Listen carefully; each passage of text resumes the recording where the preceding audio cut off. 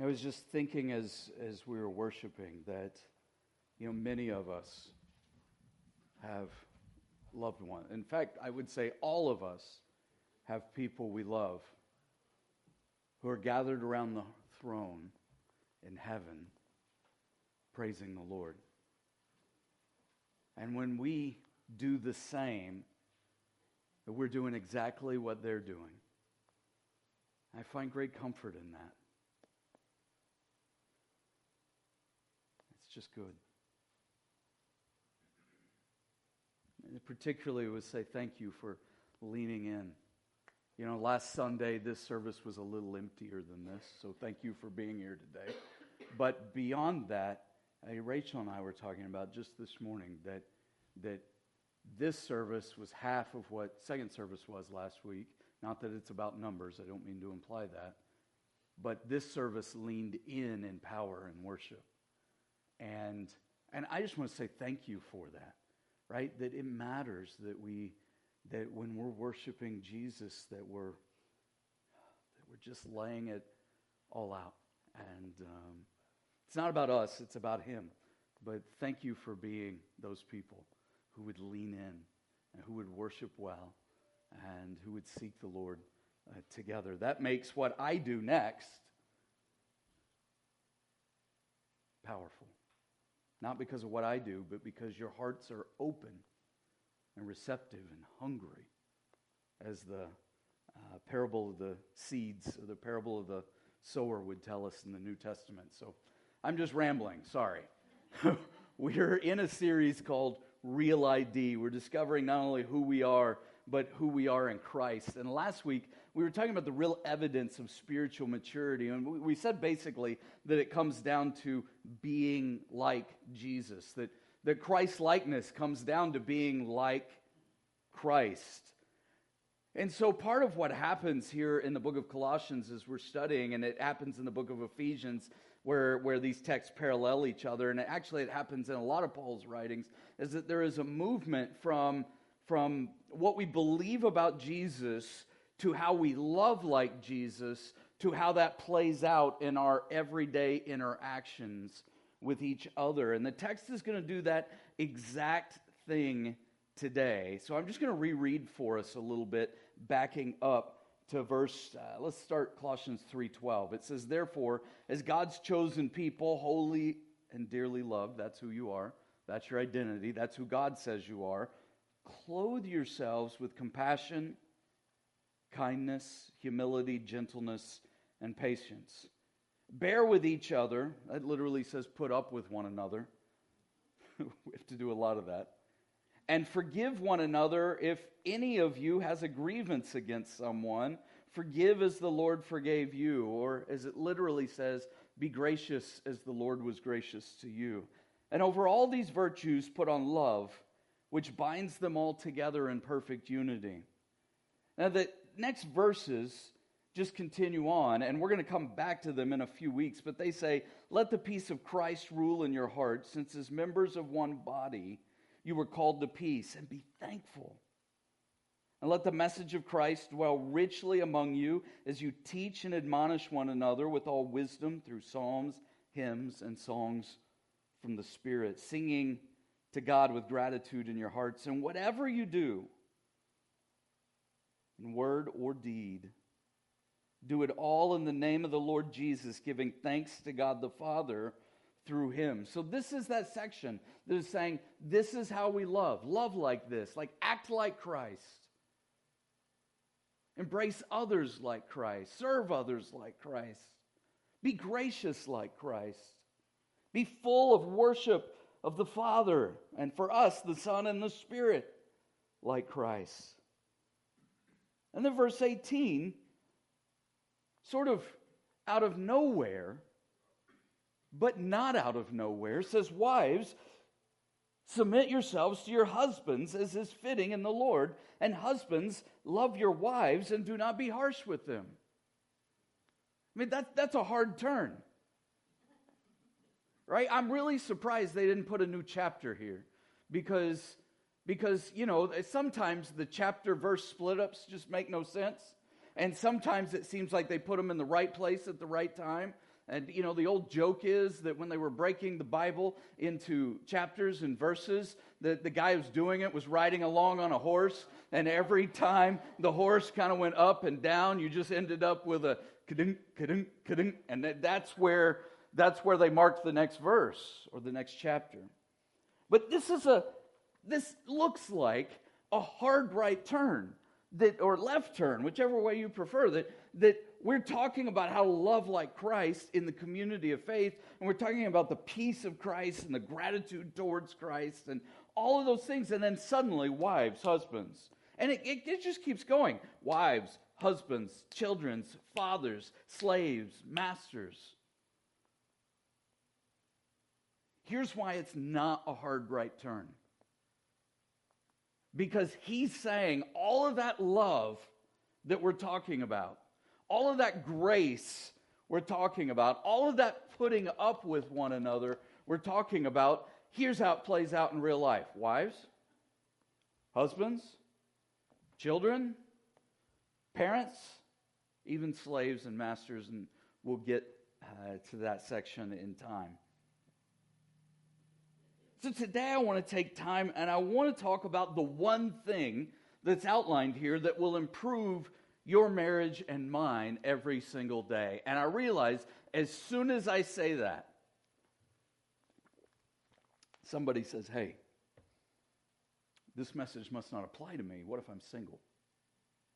So I want to tell you two things that churches don't often say, and I don't think these are blanks. Don't worry about filling this stuff in. But churches often don't say these things, and I just want to make sure that we get what we're getting at here. One, single does not mean second class in the church, right? If you're single, we love you. Is there something to learn here? Absolutely. Absolutely. There is always something in the Word to speak to us. We're going to come around to masters and slaves in a few weeks. Super uncomfortable subject. We're going to be straight about what it's saying. We're going to talk about why racism is wrong, as we've done before. We're going to talk about why it's good that slavery was outlawed. But there's something to be learned there. History's like that, isn't it? And we're literally watching history unfold around the world right now. And it's always true, but we're more tuned into it when there's war. While we're at it, people say to me, this must be the end, right, Brian? Wars and rumors of wars. People have been saying this must be it for 2,000 years. All right? Could it be? Absolutely. Is it? I don't know. Live ready, trust Jesus, love like Jesus loves. Right? That's all I know to say in that sense. So single doesn't mean second class. If you're single, we're glad you're here. And I'm going to go a step beyond that. Divorced doesn't mean church isn't for you. Widowed and widower doesn't mean church isn't for you. All the more we need each other. That the church is a picture of the people of Christ leaning in to love one another and care for one another. And we've talked about when we're here, it's not our differences that are the focus. It is Jesus himself. When it comes down to marriage, though, I am reminded very much so that we often don't understand each other. Let's just real quick, who's been married more than 30 years? That's awesome. More than 35? Awesome. More than 40? Very cool. More than 45? All right. So I got two sets of hands going. More than 50? Yeah, I like this. Okay, more than 55?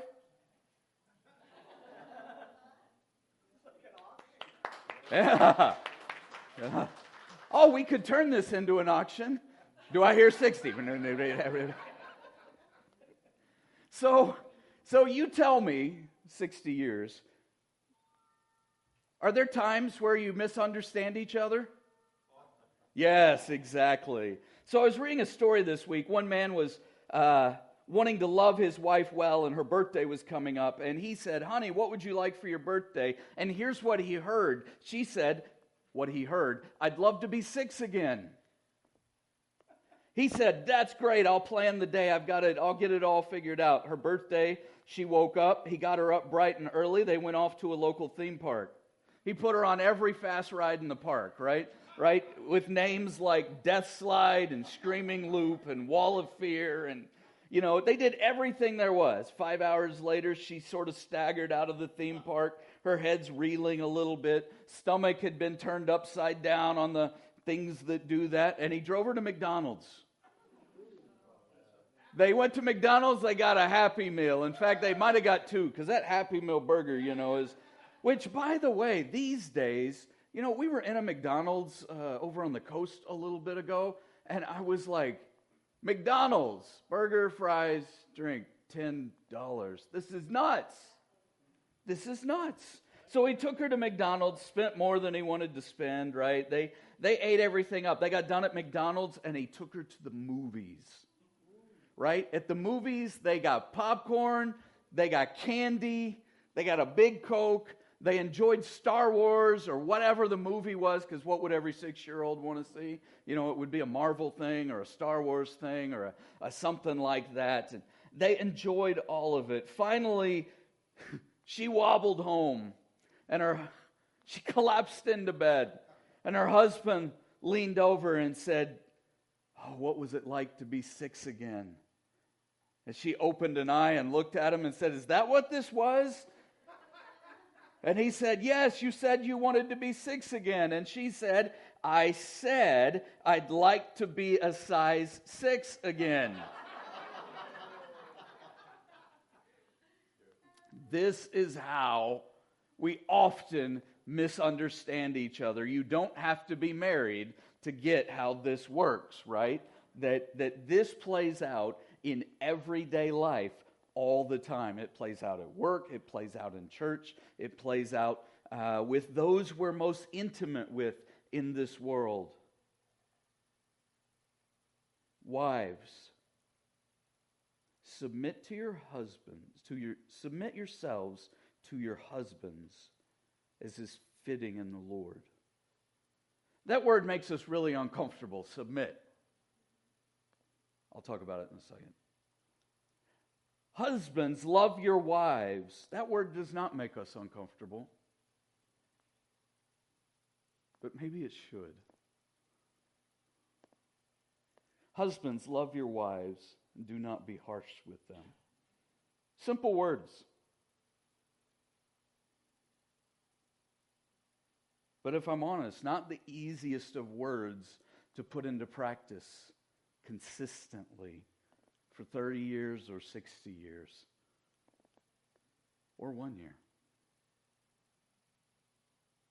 What are we getting at today? Here it is. This is the one thing this is all about. Marriage is made to be a mirror of Christ's love and Christ's faithfulness, Christ's sacrifice, and Christ's servanthood. Marriage is made to be a mirror of Christ's love, faithfulness, sacrifice, and servanthood. There is very much a connection from this text to everything that came before, that we are to be loving and gracious, and this is how it plays out in a home. This is how Christians are to live out the love and grace of Christ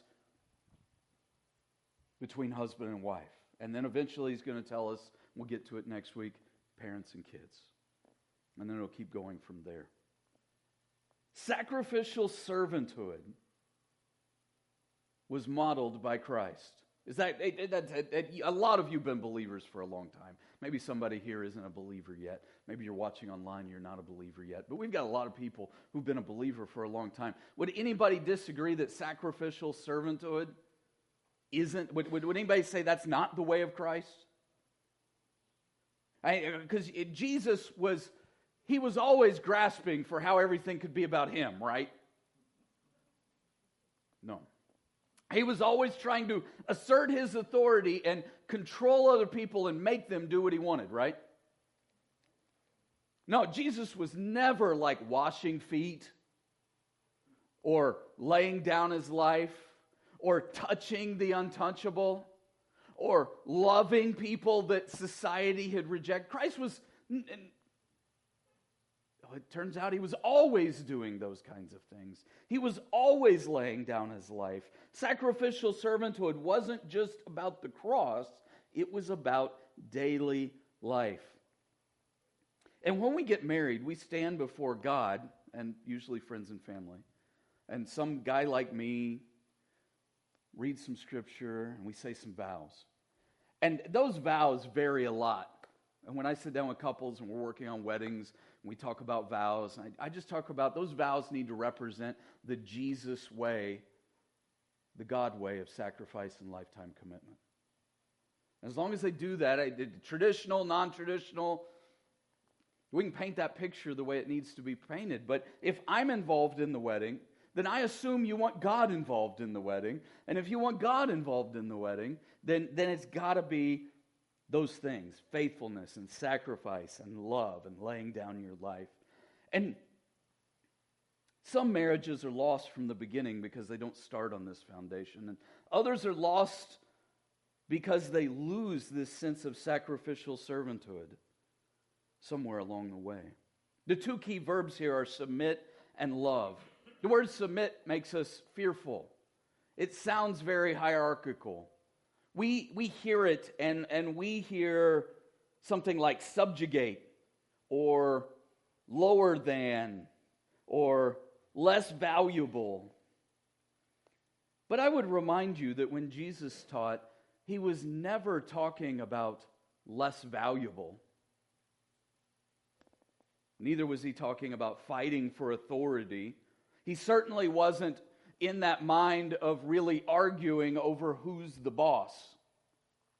At the end of the day, God is. That's what Jesus was getting at. You and I are not the God of this world. And yet in marriage, husbands and wives often are trying to fight over who's in control of one another, or who's going to get their way or their say. And so Christians come to a text like this and they go, oh, well, this settles it. She's supposed to lay down her say, and he's supposed to get it. Except it turns right around and says, husband, love your wives as Christ loved the church. That there's a laying down in what he does just as much as what she does.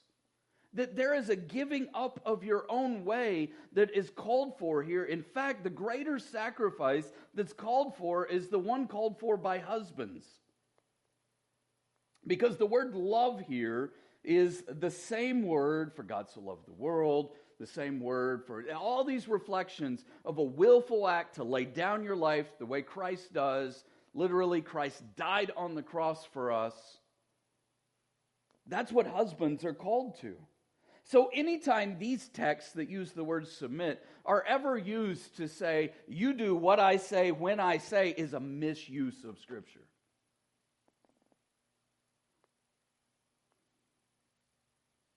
Now, does that mean that it's the opposite? Right? That wives are supposed to say, you do what I say when I say?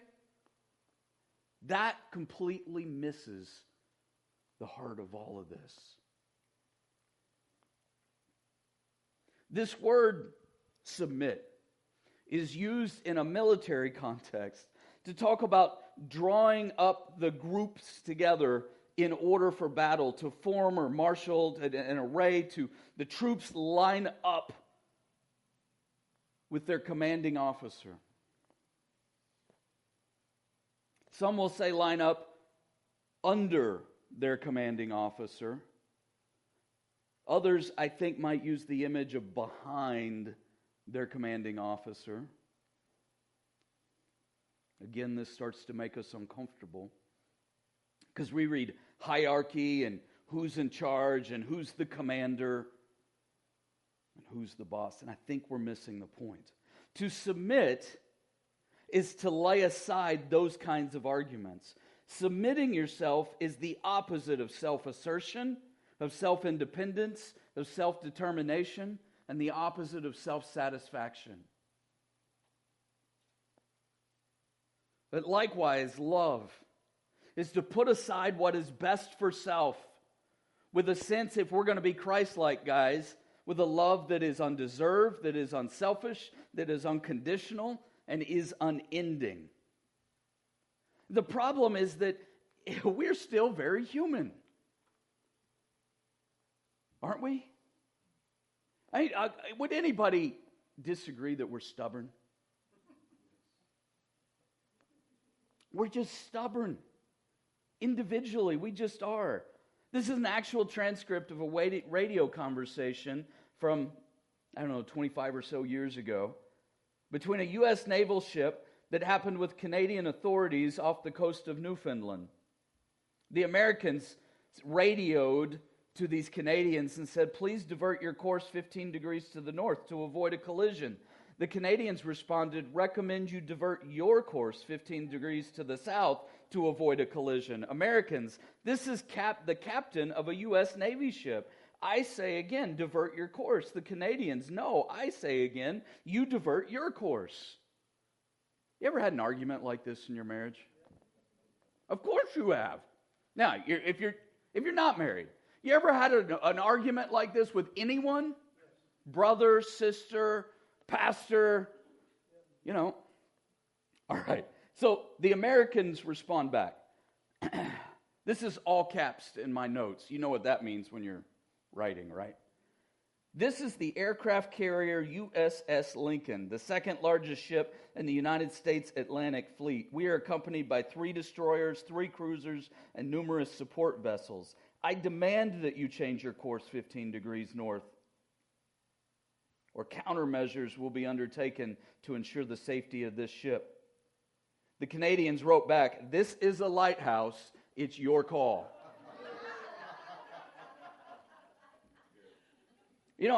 Us Americans have always sort of had a sense of we're first and a sense of authority about us, or rebelling against authority. You could say it's baked into the DNA of, no king of England is going to tell us what to do.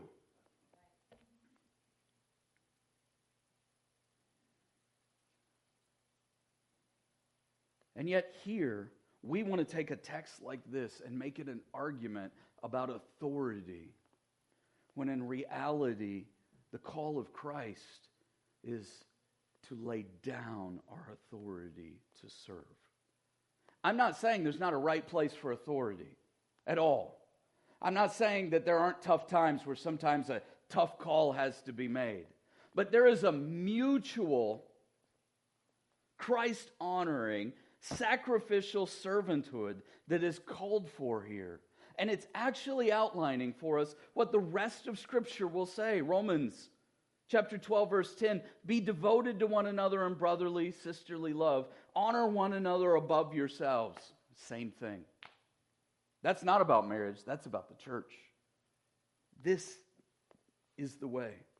Philippians 2, do nothing out of selfish ambition or vain conceit, but in humility consider others better than yourselves. Each of you should look not only to your own interests, but also to the interests of others. And in your relationships with one another, have the same mindset as Christ Jesus. This is the way. John 15, my command is this, love each other as I have loved you. Greater love is no one than this, to lay down one's life for one's friends. This is the way. Ephesians 5 sounds abundantly like Colossians 3. It tells us to be filled with the Spirit. And part of being filled with the Spirit is speaking to one another with psalms, hymns, and songs of the Spirit, and singing and making music with your hearts to the Lord, and always giving thanks to God the Father for everything in the name of our Lord Jesus Christ, and submitting to one another out of reverence for Christ. In fact, in Ephesians 5, the command submitting to one another goes both ways. Not just husband and wife, it goes always across the church.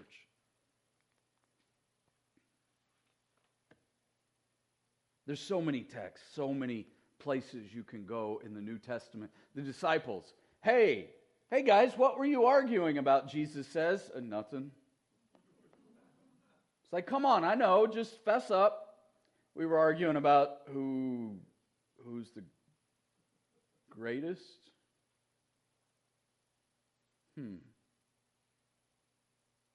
Like all the time, this was going on.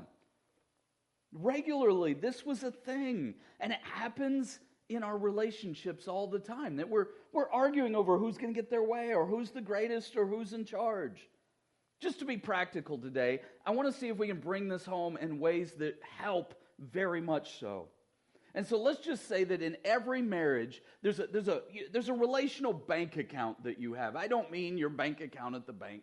I mean in every marriage that there's an account that exists between the two of you that we could call a relational bank account. And you're always either depositing into that bank account or making withdrawals out of that bank account. Or if you don't like the bank account analogy, just call it a bucket.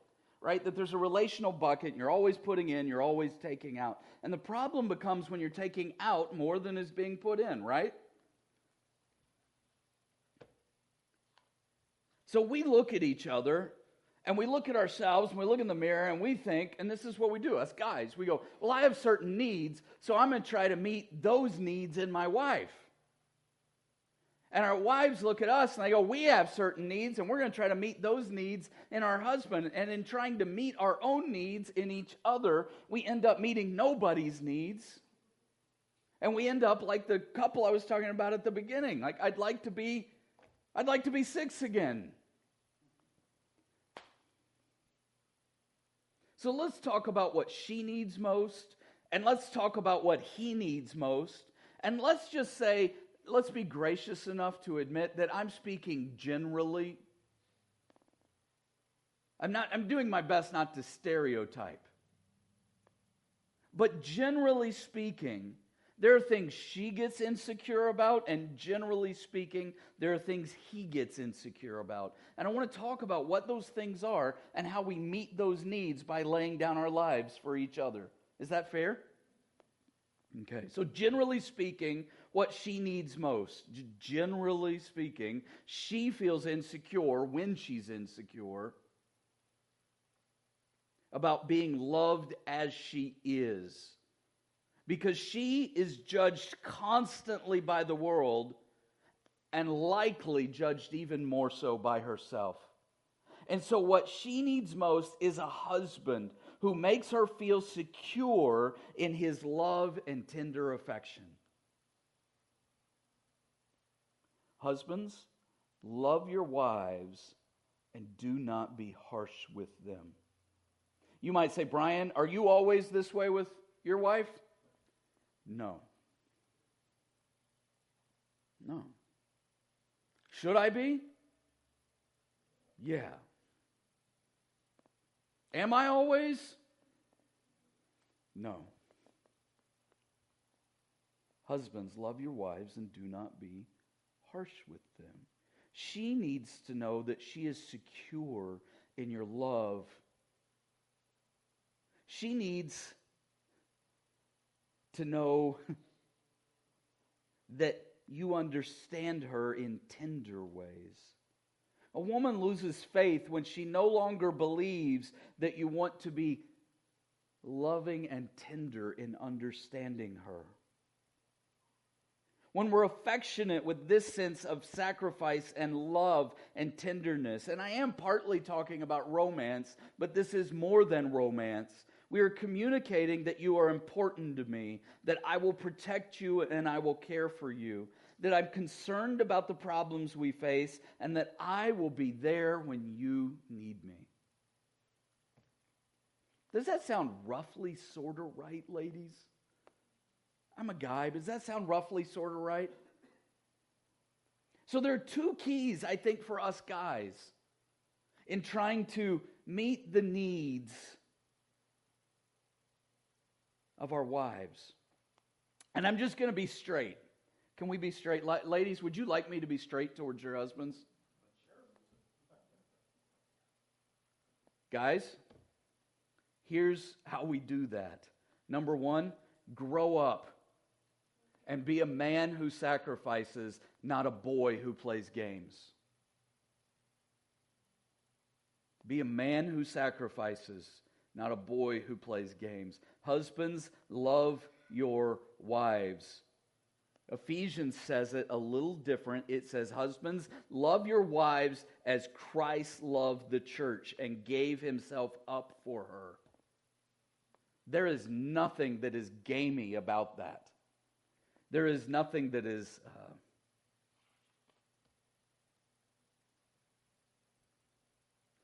about you about that. That this comes down to being a person who is mature, who is sacrificial, who lives out that sacrificial servanthood, who gives love when it isn't deserved, that isn't self-oriented, that's unconditional. That's not easy to do, fellas. And this will drive you back to your need for Jesus every single day.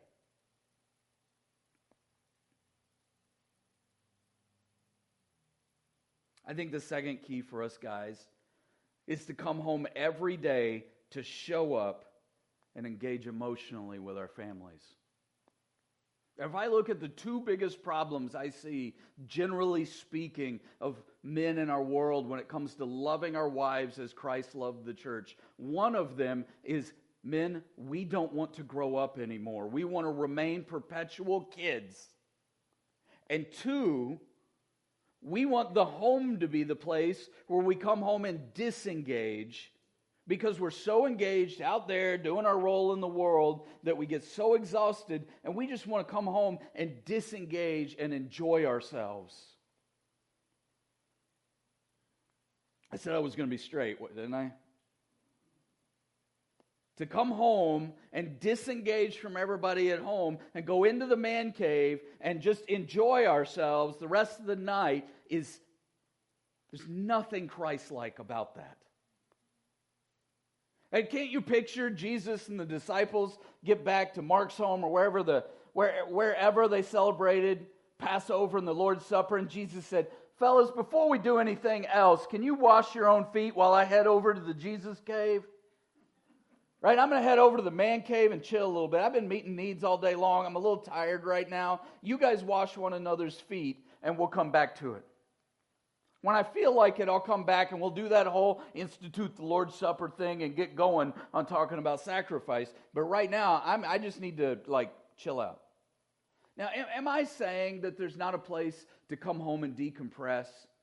I'm not saying that at all. But I'm saying that our wives feel secure when we're engaged at home. Love your wives and do not be harsh with them. When we come home and we're like, yeah, I'm depleted and I'm out, you know how easy it is to be harsh? When I look at when I do this wrong and I think about when I'm harsh, it's usually when I've reached the end of my energy. And I'm still relying on myself to try to make things go the way I want them to go. But that's not very Christ-like. Love your wives as Christ loved the church and gave himself up for her. This is a big ask, fellas. And it's the call of Christ. And some of you, as we established moments ago, have lived that way for a whole lot more years than I have, and I applaud that, and I want to learn from that. I think it's the value of community when we're living where there are 20-year-olds among us and 90-year-olds among us and everything in between, is that we get heroes that get to, and all of you who have been married for 50, 60 years, you'd go, I'm no hero. But those of us that have been, we're kids in the game. I'm still a kid at 30, right? Right, 30 years marriage. I'm still a kid. And just, okay, maybe not, but just, okay, at least thank you for the Dr. Pepper you gave me when I turned whatever I turned. But I'm still a kid, right? And some of you have been going at this a whole lot longer than I have, and I just see your sacrifice, and I acknowledge that, and I say thank you for that, because that encourages me to live more that way.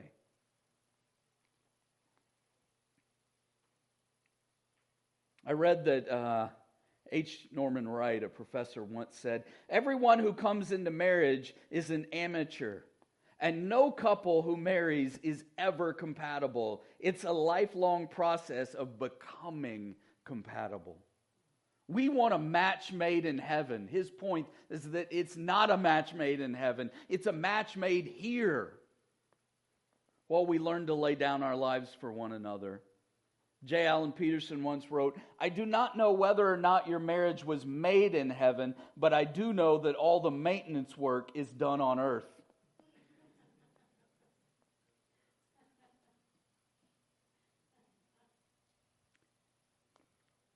Fellas,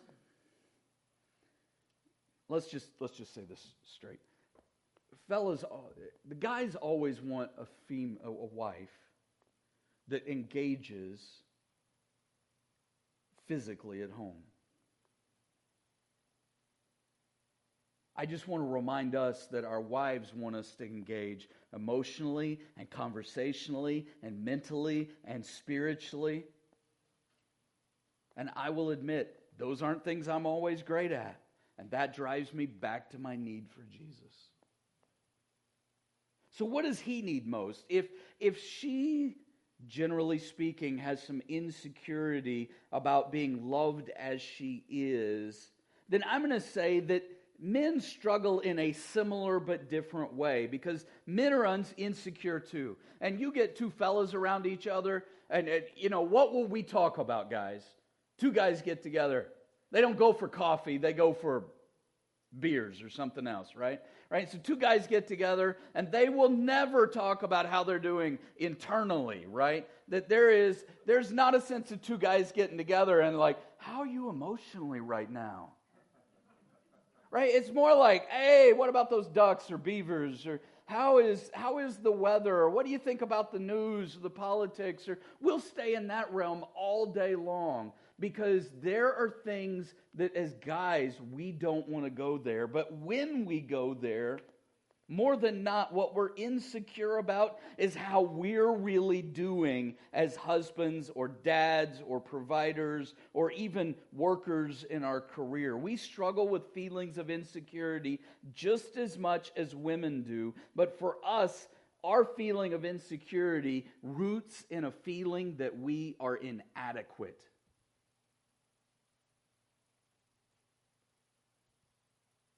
That we're not living up to the call of God in the garden to tend to the garden and do what God has called us to do.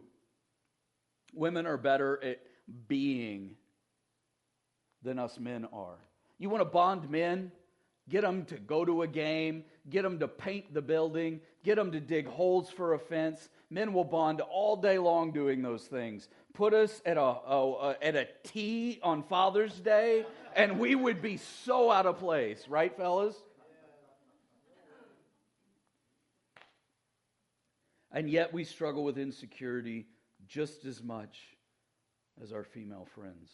So what does he need? He needs a wife who makes him feel secure in her belief in him and her desire for him. Wives, submit to your husbands, or submit yourselves to your husbands, as is fitting in the Lord. When there is a sense that, let's think of submission as saying, I have your back, that I'm laying down my life for you. When he feels respected in these ways, it's wind in his sails. And when he feels disrespected in these ways, it shuts him down. It makes him want to go to the man cave. It makes him disengage. Is blame okay here? Not at all. This isn't about blaming each other. This is about learning how to lay down our lives for one another. A lot of men will say that they'd rather be not loved than not respected. That's not to say that he doesn't need both. It is to say that, and these insecurities play on our sinfulness. And it's very easy to see. Because in both cases, What I'm getting at is I'm not comfortable being me. That I'm not sure I'm loved as I am. That I'm not sure I'm adequate as I am. And the reality is we all struggle with that feeling because we're not okay as we are. We do fall short, and it takes the love of Christ to love us as we are and grow us to where we need to be. And I want to be clear about that. Wives, your husband's never going to be able to play Christ's role in your life. And husbands, your wife's never going to be able to play Christ's role in your life. When we ask our spouse to take on the role of Christ in our life, we're doing something unfair to our spouse. His greatest need is to know that you believe in him and have desire for him. Let's try this just for a second. I realize what time it is, but how long can you hold your breath? Not long. I'd say let's hold our breaths for a minute, but I can't do it. So let's hold our breaths for like 15 seconds, okay? Ready to go.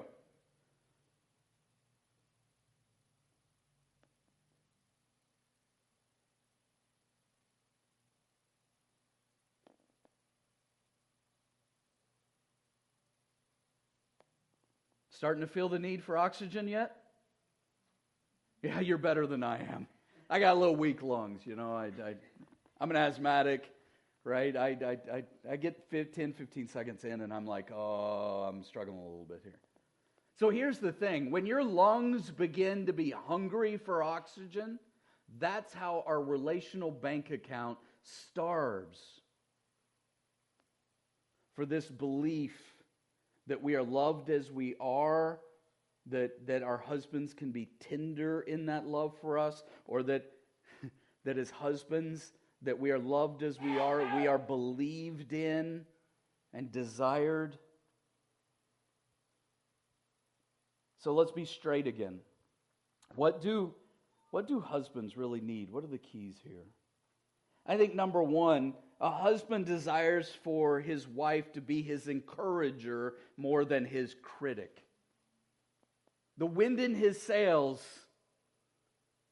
more than the person putting out his fire. I realize that's maybe mixed metaphors, but we as men really long to know that somebody's in our camp, has our back, and believes in us. Does that mean he'll be perfect?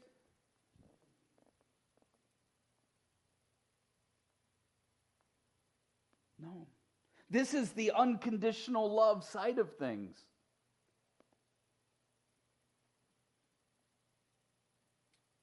One other key. I would tell you, ladies, be his partner, not his parent. Be his partner, not his parent. Now, you remember that a while ago I said, husbands, grow up and be men who sacrifice? Right? These two things go together, right? You can't act like a boy the rest of your life and not expect to be parented. But the flip side is, once we have kids, it's easy, ladies, to be in nurturer mode and mom mode and pick up mode and get things done mode and it's very, very easy when he slides in the door at some point in the day and you slide in the door from whatever point in the day, and you tell the kids, like, you do this and you do this, and you tell him you do that, and pretty soon he starts to feel like he's just one of the kids, so he starts to act like it, which, ladies, infuriates you, right? So be his partner, right? At Genesis 2, when God made marriage, it says for Adam no suitable helper was found. It doesn't say no suitable parent was found. Can you imagine Eve just freshly created in the garden? I mean, they're still pure at this point, so naked, felt no shame, those kinds. And Eve is just kind of like, well, honey, if you'd just pick your leaves up over there.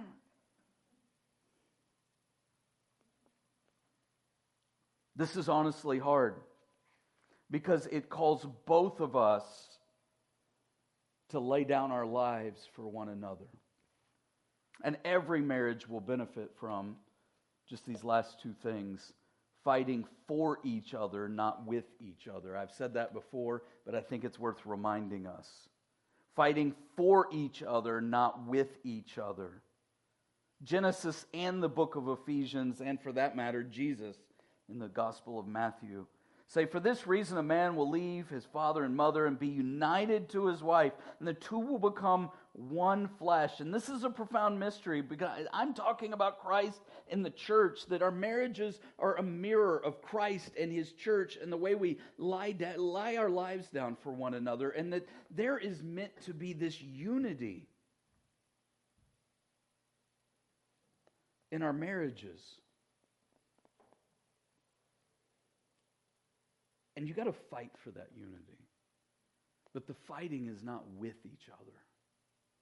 The fighting is a battle in yourself and with temptation. And it's frankly a spiritual battle to learn to lay down your life for one another. The second is to forgive each other as the Lord forgave you. These are the two big F's for marriage. If you've been married for 30 years, 60 years, maybe even 5 years, you often feel like there's some F's in your marriage. You want the big F's to be fighting for each other, not with each other, and forgiving each other as the Lord forgave you. Boy, I tell you, it's easy to fall into the trap of, I'll forgive them when I feel like it. I'll forgive them when they deserve it. I'll forgive you when you... when you apologize the way I want you to. Forgiveness and grace have to be a part of the equation, because without it, we just withdraw a little more, and withdraw a little more, and withdraw a little more, and we lay down our lives a little less, and a little less, and a little less, and eventually, everything that Christ is about in a marriage grows cold.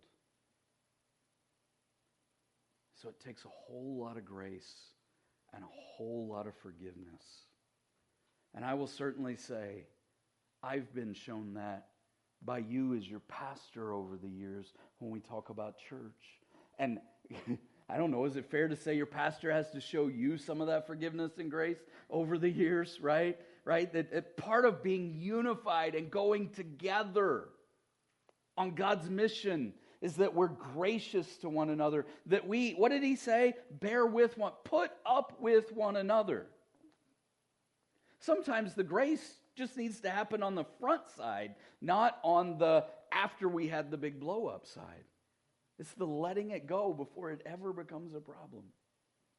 You say, but I don't feel very capable of that. Like laying down my life, like being Christ-like. I don't feel very capable of that. Welcome to the club. And welcome to the church, where we're called to follow Jesus, who is our example of how to lay down our lives. You guys are phenomenal. I know you want to live this way. I know it's a challenge. And I know that for some of us, there are hurts in just this regard. And I would encourage you, wherever your hurts are, this is the season to lean into Jesus. That said, we always end with two prayers. One is a prayer of salvation, the other is a prayer of application. And then this invitation is this sense of leaning in to Jesus. And if you need that today, I hope you will. For the very first time, maybe you need salvation. Maybe you need the forgiveness and grace of Jesus. And if that's you, would you pray with me even online right here, right now? Dear Jesus, I don't deserve you, but I need you. So please forgive my sin. And please take over my life. And please make me like you. I believe died for me. That you rose again, that you're alive today. So live in me, take over my life, and be my God, Jesus. I pray in your name. Amen. If that's you and you prayed to follow Christ for the very first time, I'd love it if you'd let us know. You might tell somebody around you. You might online let me know on a digital communication card. You might email me. I'm Brian, BRIAN, @harvestchurcheugene.com. We'd love to celebrate that. Talk more about what it means to lean into Jesus. And maybe you're already a Christ follower and you need some leaning into Jesus today. Because maybe the hurt. I know this is to be true. For some of you, it's that your spouse is with him. And we need the comfort of leaning in. For some of you, the hurt is that you and your spouse are at war. For some of us, it's just that we're distracted. We're not even caught up in thinking about where Jesus is because we're too busy doing our stuff. Maybe you'd pray this prayer of application with me and lean into Jesus. Dear Jesus, thank you for our church, for our singles, for our divorcees, for our widows and widowers, and for those who are married. May we all live your love and your grace. And I pray for you to be seen as we are your mirror in love, faithfulness, sacrifice, and servanthood. In Jesus' name. Amen. Amen. Amen. He's good, isn't he? He's good. I sure love you guys. As you go today, I want to remind you that we'd love to hear from you. Again, digital communication cards online, physical communication cards in the back of the room. As we think about turning the corner towards this last, quarter of the year, I would challenge us to really lean in spiritually. Right? We are better together than we are alone. That operates at every level. Right? We're better together in our families. We're better together in our church. We're better together than we are alone. And so thank you for leaning in today and being here. And thank you for your sacrificial giving. And again, if you're a guest today, please know that your giving is not what we're after. But those of us consider Harvest our home. We'll talk in the coming weeks about how we lean in and giving and end the year strong, how we lean in time and serve the Lord well, how we lean in and love our community and our neighborhood well. There's much to come that God is doing. Thank you for leaning in. I love you guys. I'll see you this week, next week, hopefully next week. I'll be here. Not everybody's here every week, right? That's good. I'll see you next week. I love you guys. We're dismissed.